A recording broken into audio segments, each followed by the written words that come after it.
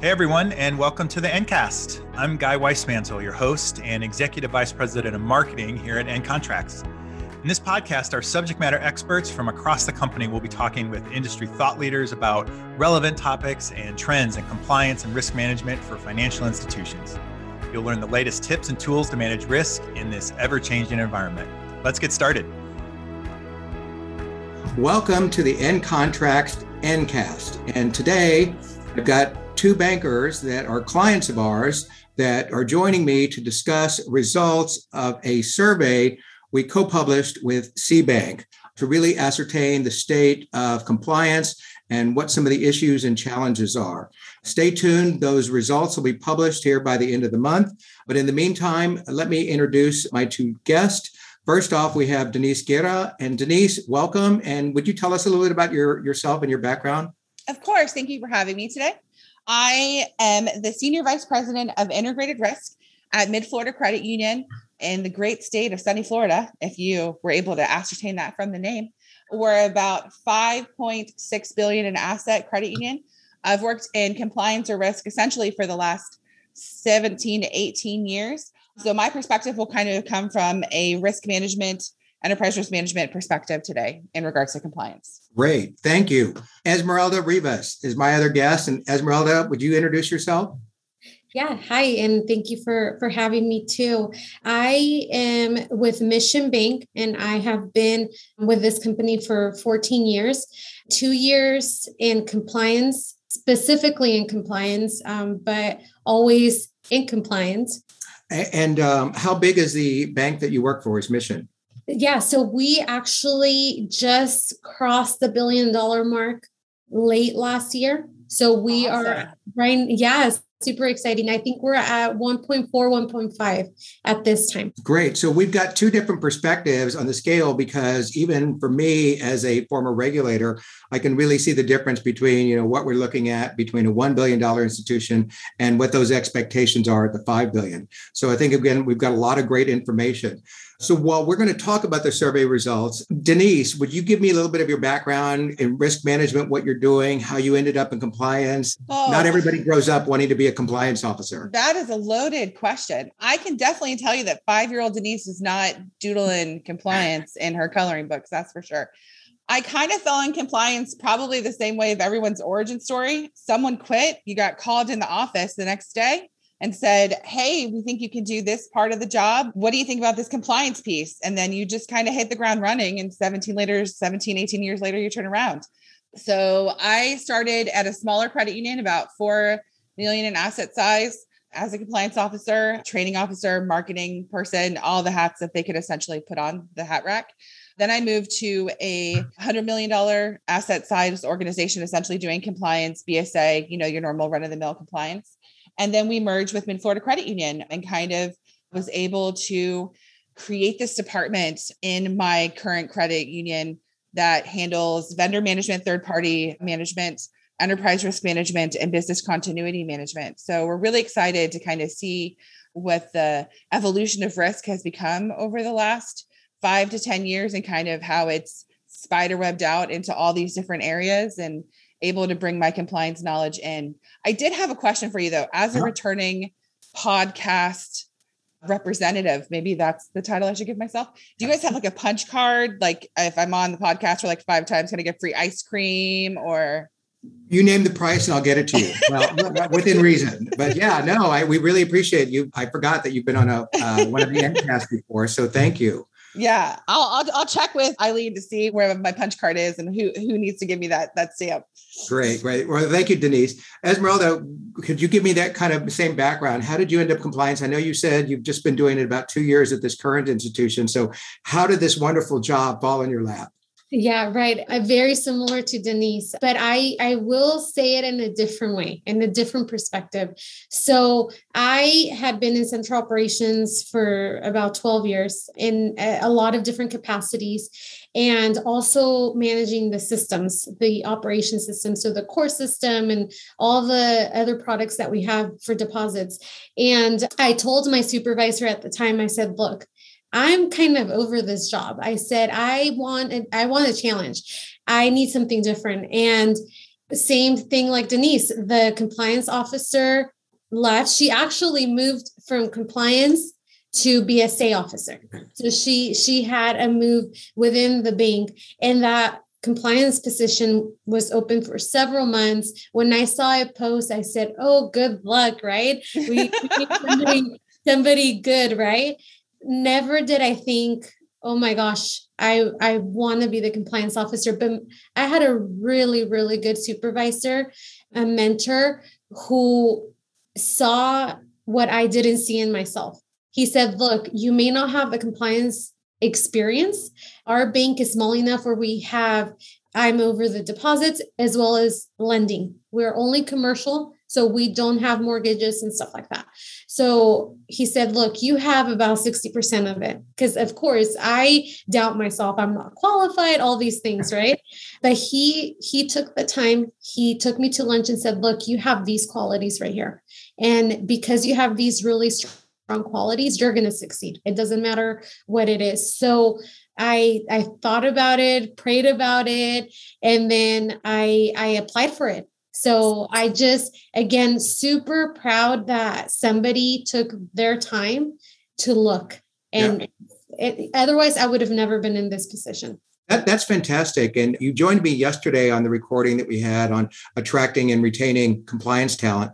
And I forgot to mention one of those things because, and I want to share that for everybody that's listening today, is just as your example alluded to, when you're supervising people, I think it's one of those things that it behooves all of us to recognize that talent and draw it out in other people for that they continue being an asset at the bank, because that is part of that engagement. And I can tell you, even while I was working at the OCC for 32 years, the best jobs came from somebody that said, hey, I think you should apply and do this position. And the same thing that you mentioned, Esmeralda, those gremlins got into my head. And I'm like, oh, I don't know if I can do this or not. And I jumped into it and I loved it. And so I like paying that back now. And I really want to encourage other people to do that as we move forward. I also wanted to overlay a point in what Esmeralda said too. I think that, and it kind of speaks to, you kind of find yourself in this compliance position and you kind of feel a little out of your depth in regards to, I can't do this because it seems like such a large ball to get your hands around. But right. Know that what you brought you to the place that you're in now as a compliance officer is the knowledge that you've kind of amassed from your financial institution. So compliance is really just about taking these subject matter experts, like these subjects that you've become an expert in through the different positions that you've held in your financial institution, and applying the regulation to it. So if you're sitting here in this podcast and you're thinking, oh man, how am I going to do this? How am I going to succeed in compliance? Recognize the fact that you have a lot of that knowledge in place. Like Esmeralda has such a strong background in cybersecurity, which we're going to talk about as one of the compliance concerns. So know that you have that foundation there. Right. Well, you bring up a really kind of good point is, where do you kind of get, and I'm going to jump to, one of the other survey questions is, how do you keep up with regulatory information and trends? Do you use peer groups? Do you use subscriptions to, again, like Ncontracts or other things, keeping up with our updates? Or do you attend conferences? Is it social media, just Google feeds? Let me pitch it over to you, Esmeralda. What do you use to kind of stay up to date with, info and trends?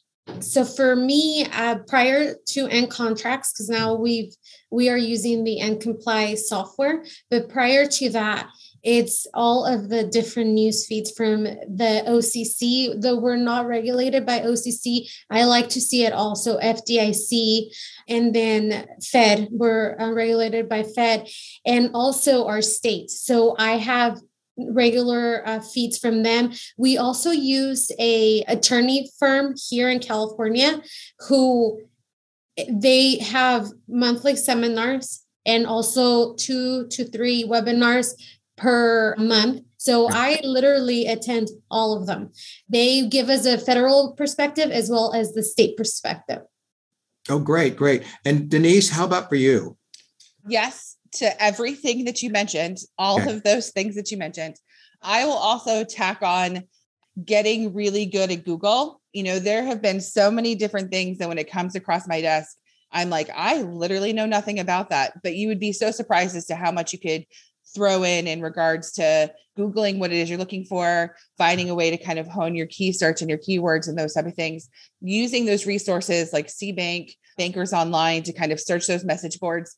Not many problems in compliance are new problems. Someone somewhere, on some mountain somewhere has experienced the same compliance problem that you are. And then I would also tack on leveraging the subject matter experts in your organization. So all of those individual people, all of those management people in your organization, they have their own expectation. They have their own resources that maybe they're signed up for because your inbox can't handle anymore. Yeah. And creating those relationships with those management and knowing that, hey, I want to know what you know. And so when something comes by, when there's a cybersecurity risk, when there's something in lending, when you're hearing of a class action lawsuit, I want to know those things. So kind of creating that back and forth conversation is another method or stream of information as well. Good. Well, that's consistent with the findings. What I'm looking at here is subscriptions and conferences rank really highly, no matter what the size of the institution, that people are using to stay abreast of trends. And it really focuses on those areas. The other thing is peer groups. Do you use and talk to other compliance officers that you know, or other risk managers, people that you know in similar positions? Are you aware of others at other institutions that you kind of phone a friend? Yeah, the great thing about credit unions is that, you know, credit unions are founded on this idea of co-op, right? So I founded on this idea of, you know, helping each other and sharing information. And yes, some information is proprietary. Some information is kind of needs to stay in the confines of the organization. But a lot of times you can kind of share feedback and thought and conversation and implementation strategies, especially for new regulations or things that are coming down with your peers in the organization. It'll help tamp down that imposter syndrome that I think that you find a lot in compliance, right, where you feel like there's no way that you can have a true understanding of what this reg is saying. And it's such a big job and it's such a big thing for the credit union. And how can you possibly do it? That's where your peers come into play, as far as kind of making sure, giving you that reassurance. It's like, oh yeah, we're on the right track.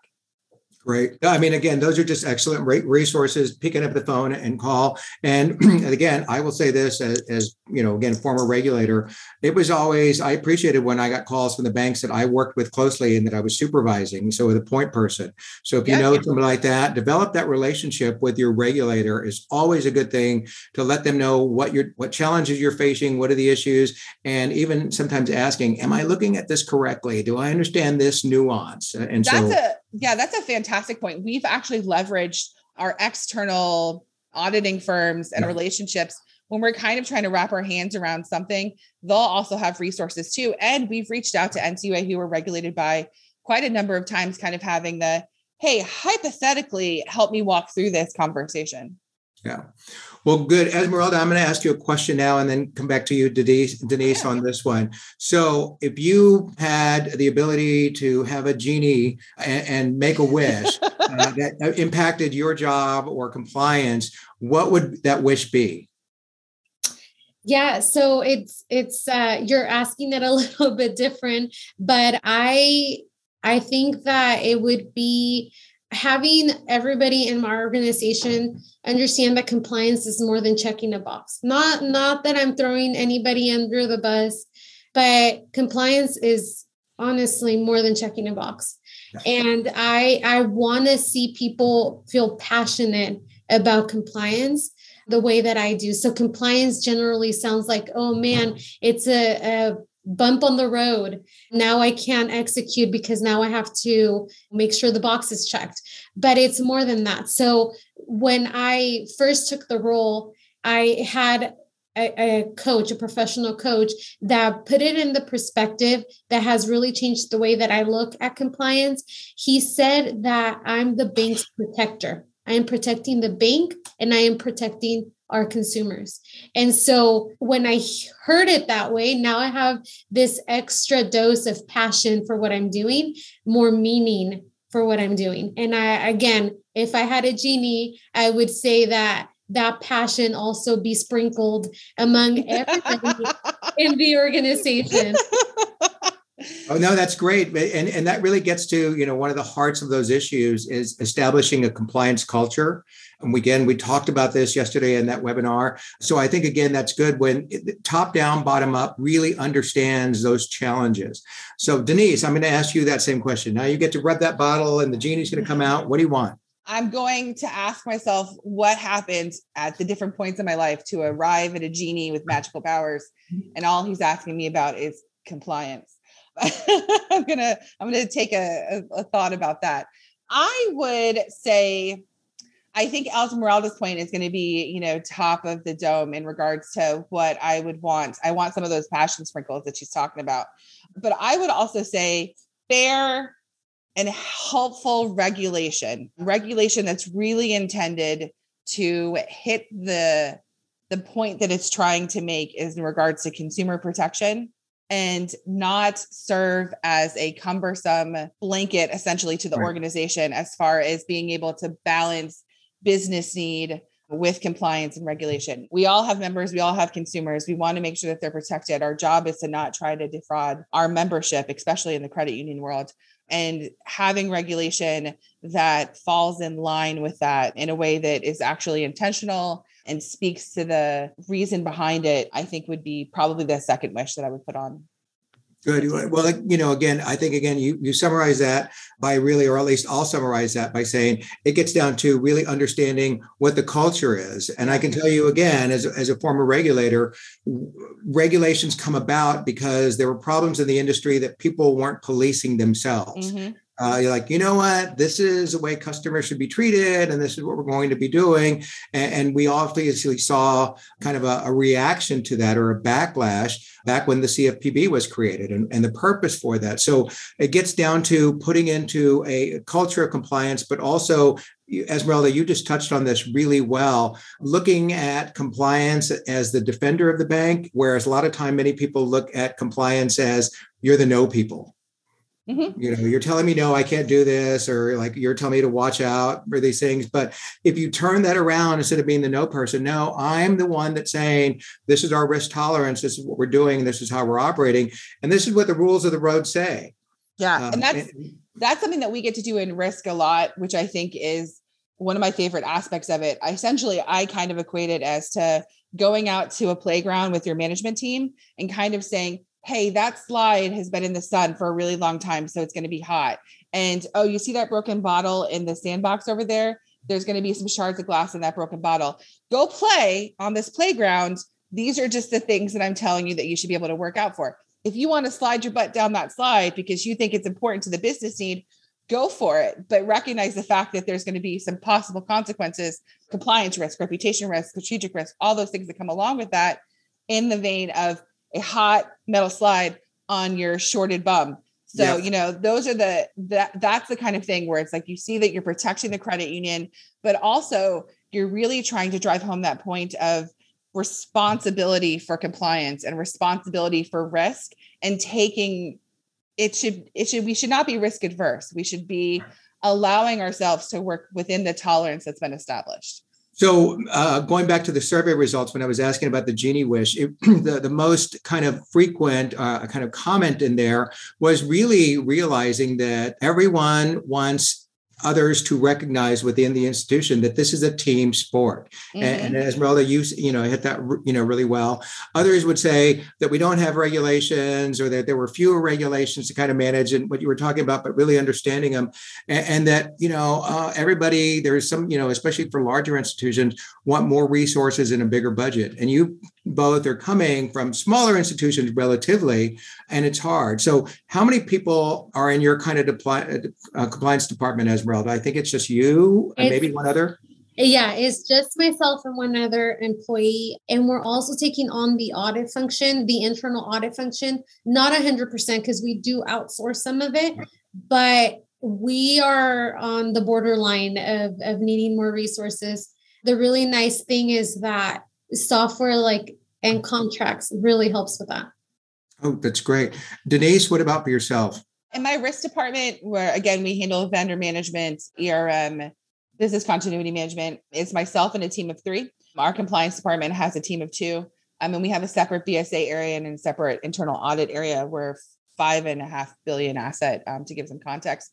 But I would speak to Esmeralda's point in that, this is something we take a look at in risk and vendor management. And as well as when I was in compliance for a smaller credit union, is where can you get the best value in dollar for what you're spending in regards to your compliance dollars? So a software like Ncontracts that has that, regular regulatory feed allows you to create action plans, to farm that action plan out to the organization with a call and return, which is a pretty cost-effective way to add to your, I put that in quotations for you, so if you were listening that didn't see, to add to your compliance staff without really adding to your compliance staff. You got to think, how can I work smarter and not harder? So that's easier for me to say as a former regulator, and that's usually the things I talk about. But it's great to hear from, two clients' perspectives, how our products are benefiting you and how they've helped you, evaluate compliance for your size of institutions. And it would seem to me that it'd make even more sense if you're even smaller and have less resources. You need these automated tools. One of the bywords that I just happened to read was on a recent testimony by the acting controller, Michael Sue, at the OCC. And when he testified on the Hill, he used an important word or adjective. He talked about efficient regulation. And efficient regulation is very different from saying, or efficient risk regulation and risk management. That's very different from saying, oh, you have a good risk management or bad. It's not a binary choice. How effectively and efficiently you're doing it. So you really help to address that. So thank you. I appreciate that. I just wanted to bring in that nuance. So the other study survey results, and you both kind of typify that. I'm really surprised that it's really impressive that almost over 40% of the respondents, no matter the breakdown in size of institution, people that have been doing, the respondents have been doing compliance for more than 15 years. And especially when you look at that 6 and greater, you've got a majority of people who are doing that. And it kind of speaks to either I know my job really well. It doesn't say how many institutions they've been with, but they've been doing compliance for a while. And you kind of find like, all right, I've got this, I know what I'm doing, and I can either become really good at my job or even more marketable. So you both mentioned, Denise, just to kind of refresh people, how long have you been doing risk in compliance? I've been doing compliance for 18 years. I believe that's what we calculated a couple of days ago. Yeah, 18 years. And I will say that it takes a few years, and Esmeralda can probably speak to this, to kind of get your compliance footing and to kind of figure out who you want to be as a compliance individual. So that's probably why I think there's so much longevity in the industry, because when you figure that out, you don't want to lose it. I'm not going to go home and say that, I have a passion. I'm not reading regulation at my bedside table, right, or as far as my hobbies are concerned. But I definitely feel the passion in regards to what I do for my position and how we're able to contribute to the organization overall. And when you have that culture you're talking about, you have that management team, you have those resources that you need, it really comes together in this great way that you really feel like you're able to protect and, the organization and make it better and really have that shift in thinking. So those are the things that kind of keep me where I'm at, where I'm like, no, I want to do this, because you kind of see that shift. Esmeralda, you've been 2 years in compliance, but 14 years with the bank. How is it so far? And do you see yourself staying in a compliance role? Yeah, so I definitely have the purpose.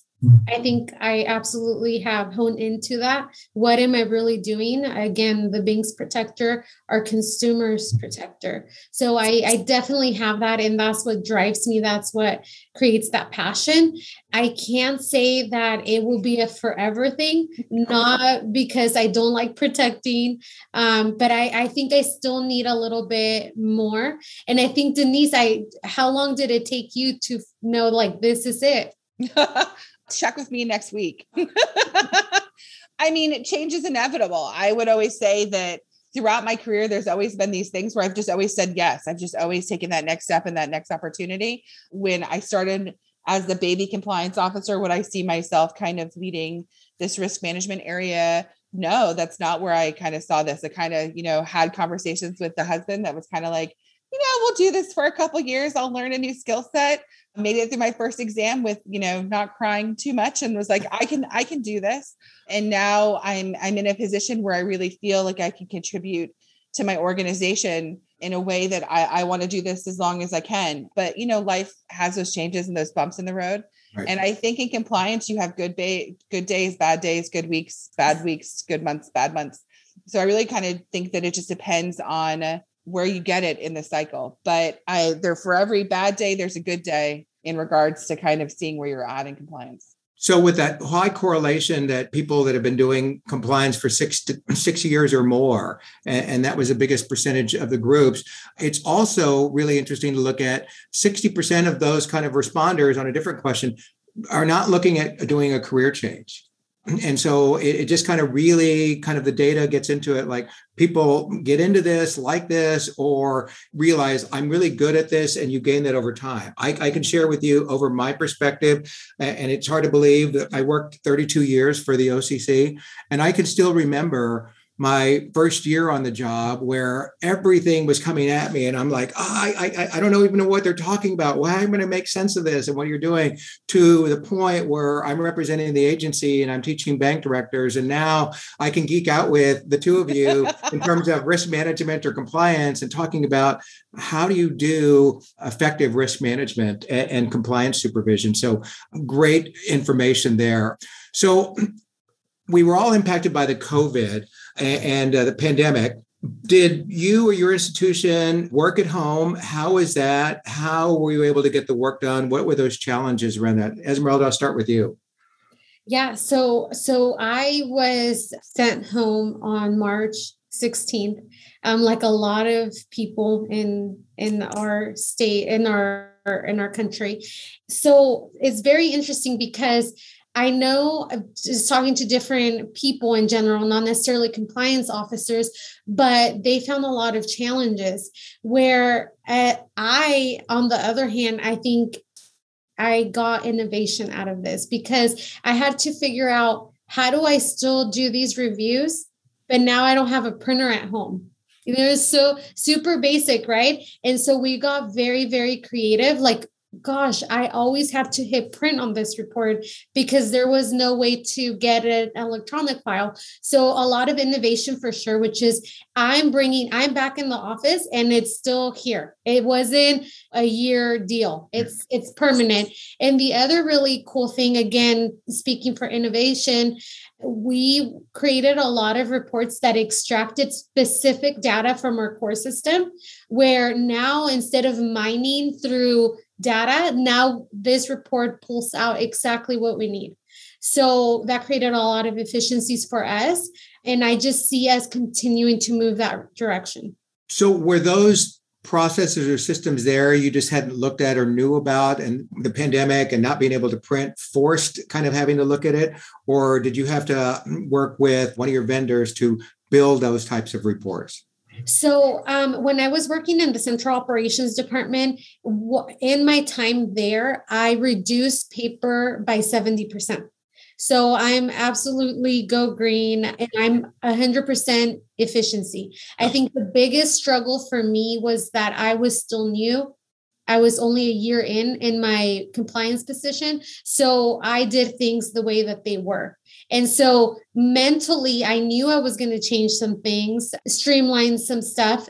But I think that just gave me the push to do it then. I had no choice. I couldn't go to the office and print. So I think it just really pushed me. But as far as vendors, I knew how to create reports because I did that in my central operations role. See, and again, so it pays to have that kind of multidisciplinary approach. And, to your career ladder, you understand the different workings of the institution and how you can get information. Exactly. What about for you, Denise? We had a little bit of a different story in regards to our pandemic experience and response. We don't really have a culture from work from home in our organization. We do have flexibility. Obviously, I'm in my home environment right now, working and coming to you in regards to this podcast. But as far as having large scale infrastructure in place to be able to kind of move the entire workforce home, that wasn't something that we had at our disposal. nor is it something that there's a huge appetite for in our organization. We had remained in the office for the most part, kind of figuring out ways to be effective in what can we do with something that we've never really kind of experienced in this realm before in regards to risk or compliance, and how can we be effective there. So we ended up doing, in my area, we ended up kind of tackling vendors and seeing what our vendors' response was in regards to risk, and if that risk picture of as far as vendors and business resiliency was changed in any way due to the pandemic. We had to kind of create a lot of policy from those environments that did kind of turn into work from home environments. As we created infrastructure, we also kind of had to create policy that created the playground in which that work from home pandemic situation could happen in. And then also kind of help triage with a lot of the different regulations that were coming down in regards to PPP, right, the moratoriums, the evictions, those type of things, and just kind of help the organization respond to and create a lot of ways to move through that efficiently and with as much compassion as we could in regards to our membership. I'll also give the other side of the fence, because I know that there's a lot of conversation in regards to what is a more effective a work from home environment and an in-work environment. And I'll say from the risk perspective and from the compliance perspective, I think that there is a conversation or an argument to be made that having that face-to-face interaction is extremely helpful in that compliance and risk environment. To your point, Raphael, that you made before, a lot of times we're kind of seeing that there's that department of no. I had one CEO one time, not my current CEO, that referred to me as the dream killer. He got a plaque for me at Christmas. I have a full page diary entry devoted all about it. Being able to be face-to-face, to kind of share that smile, to have those mannerisms, to kind of convey that I am your partner in this. I am your team player in this. Where I'm not saying no, I'm saying that slide is hot. Let's figure out a way to get you down it. I feel like sometimes those conversations happen and flow better in person because you can feel that person's intention. Oh, that's great. You bring up really good points there, and we could spend a lot more time on that. In fact, I might have to have you back on another podcast on business continuity and kind of earn that other punch card there. I say it's another punch card. Exactly. But the other question I want to ask is, you were both talking about, and we kind of talked about this from the beginning, having that culture of compliance. So I see in the survey results that people felt that compliance, their involvement in strategic planning with the organization, and I'm also assuming that's looking at new products and services, they were somewhat satisfied to very satisfied, were the largest group of respondents that were both right around 30%. Do you feel at your institution that you guys are involved in what you're doing with looking at new products and services, where the organization wants to grow? So with that strategic planning, or describe to me how you are, if you are. Yeah. So in my department, in our bank, I am part of the leadership team. So that to me speaks volumes, because the leadership team are really the ones that are coming up with the strategic ideas and initiatives. And even our policy dictates that the compliance officer will review new products and new services, marketing material, and that sort of stuff. So absolutely critical that we are involved in that process. Okay, great. Denise? I'll speak to kind of my experience over the last 18 years. And I went to a conference one time where the speaker was incredible and he was giving great points. And he kind of said, I started at the organization I was in, and I just started inviting myself to meetings. And me as a new compliance person and a new risk person, I kind of racked my brain and said, the meetings that I would need to go to are I'm not even allowed on the floor that those meetings are held on. So obviously this is not going to be a good place for me to kind of make my position in regards to why compliance and risk are so important. Right. So I would say that, yes, compliance and risk should definitely be involved in these conversations in a strategic place. In my current role and in my current environment, I absolutely am considered in those ways. But you have to find your own way and your own niche and understand your own organization's culture to really find how to get yourself that seat at the table. And one of the most invaluable pieces of advice that I ever received was go to lunch. Go to lunch in your organization and make those friends, even in departments that you you don't think that you'll ever interact with, you'll never know when that will pay dividends for you. And not that you should create friendships or whatever, right, just based on their return dividends, but it creates that synergy within the organization and this feeling of, I'm working with Denise. I'm not working with the compliance department. I'm not working with the risk department. I'm working for, and I want to help Denise, and I want to help the person that I'm working with because I know the struggles and the things that they're experiencing on a daily basis. It also gives you the perspective of what's happening in their environment and how you might need to reframe your compliance picture to assist better. Right. So I think, again, those are really good points, and talking about, having that face-to-face conversation. And you talked about this even with the pandemic, and I really think it's key. And this is where like a platform like Zoom, and that we're on right now, transforms it, because it is much easier to have a discussion when we can see each other and we can see body language and facial reactions and what's going on there to kind of get that buy-in. But I'm also a big proponent of contacting and building and developing those relationships. When I would typically go, if I needed a resource, instead of just emailing them, I would typically go to that person and say, hey, get to talking to them. How have you been? Just a regular chit chat. And then like, hey, I need help with this. Can you do this for me? And 90% of the time, they would say yes. And it's much easier to say no when it's a heartless, faceless email, even though you know the person. Can you do this? No, I'm really busy. And it ends there. And so I think the culture is morphing, but these platforms like this have really helped to kind of bridge things in the period where people were working remotely. And even in my current position, I work from home if I'm not traveling. So I'm used to kind of, all right, I'm working wherever. And I pretty much did that as an examiner as well. I was constantly on the road going from bank to bank to bank. So you learn to do that, but really good examples. I want to switch to some of the top risk. And so, Esmeralda, from your perspective, what are the top 2 or 3 risks that you see they're facing the industry, not just your bank, because I don't want to put your bank on the spot, but, when you're looking at this compliance area, what are those risks? Yeah, so I think the biggest risk that I can think of, and it's more because they are not clear. I think that's why I'm calling them biggest. Diversity, equity and inclusion, and ESG. And so these, again, I'm only saying the highest risk because there is very little guidance to that. And we in our organization are talking about DE&I a lot. We think that we're doing pretty good as far as having diverse workforce. But again, it's one of those things like, are we just checking the box or are we doing this out of passion?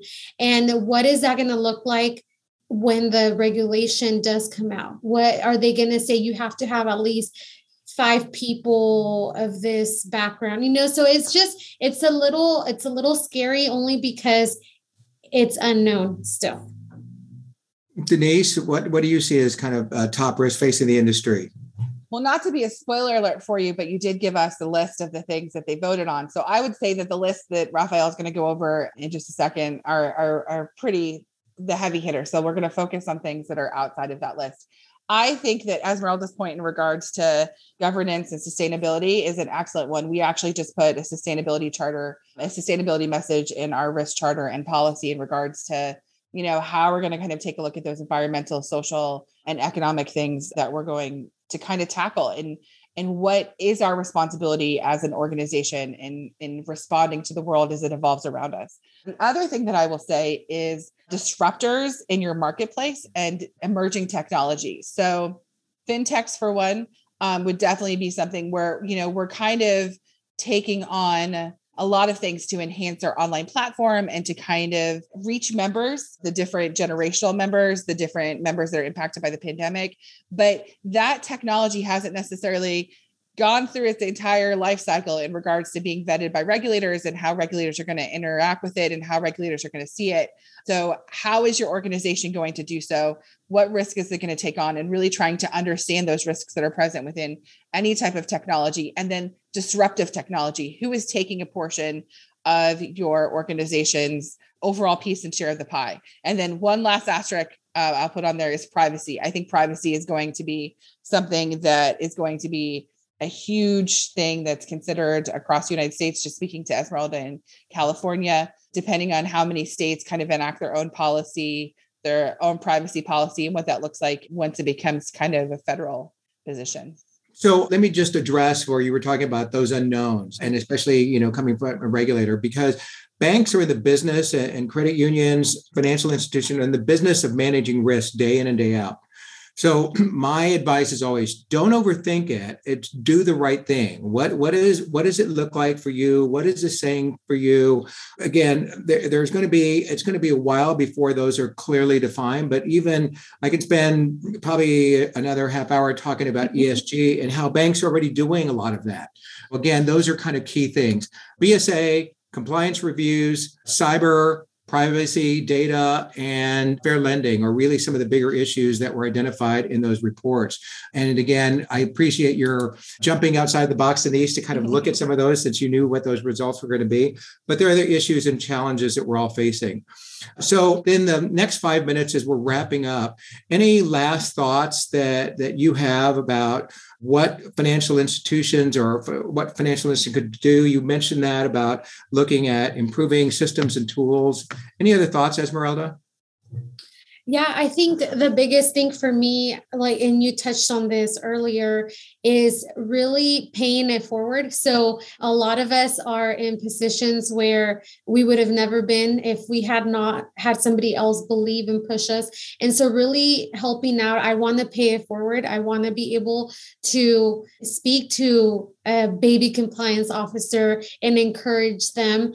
I think that the different networks and reaching out to different financial institutions is key. I know a lot of my colleagues, they have worked at different financial institutions. So I go and say, hey, what's your compliance officer's name? And I just connect with them. So out of everything, key takeaway is developing those connections with other professionals and also paying it forward.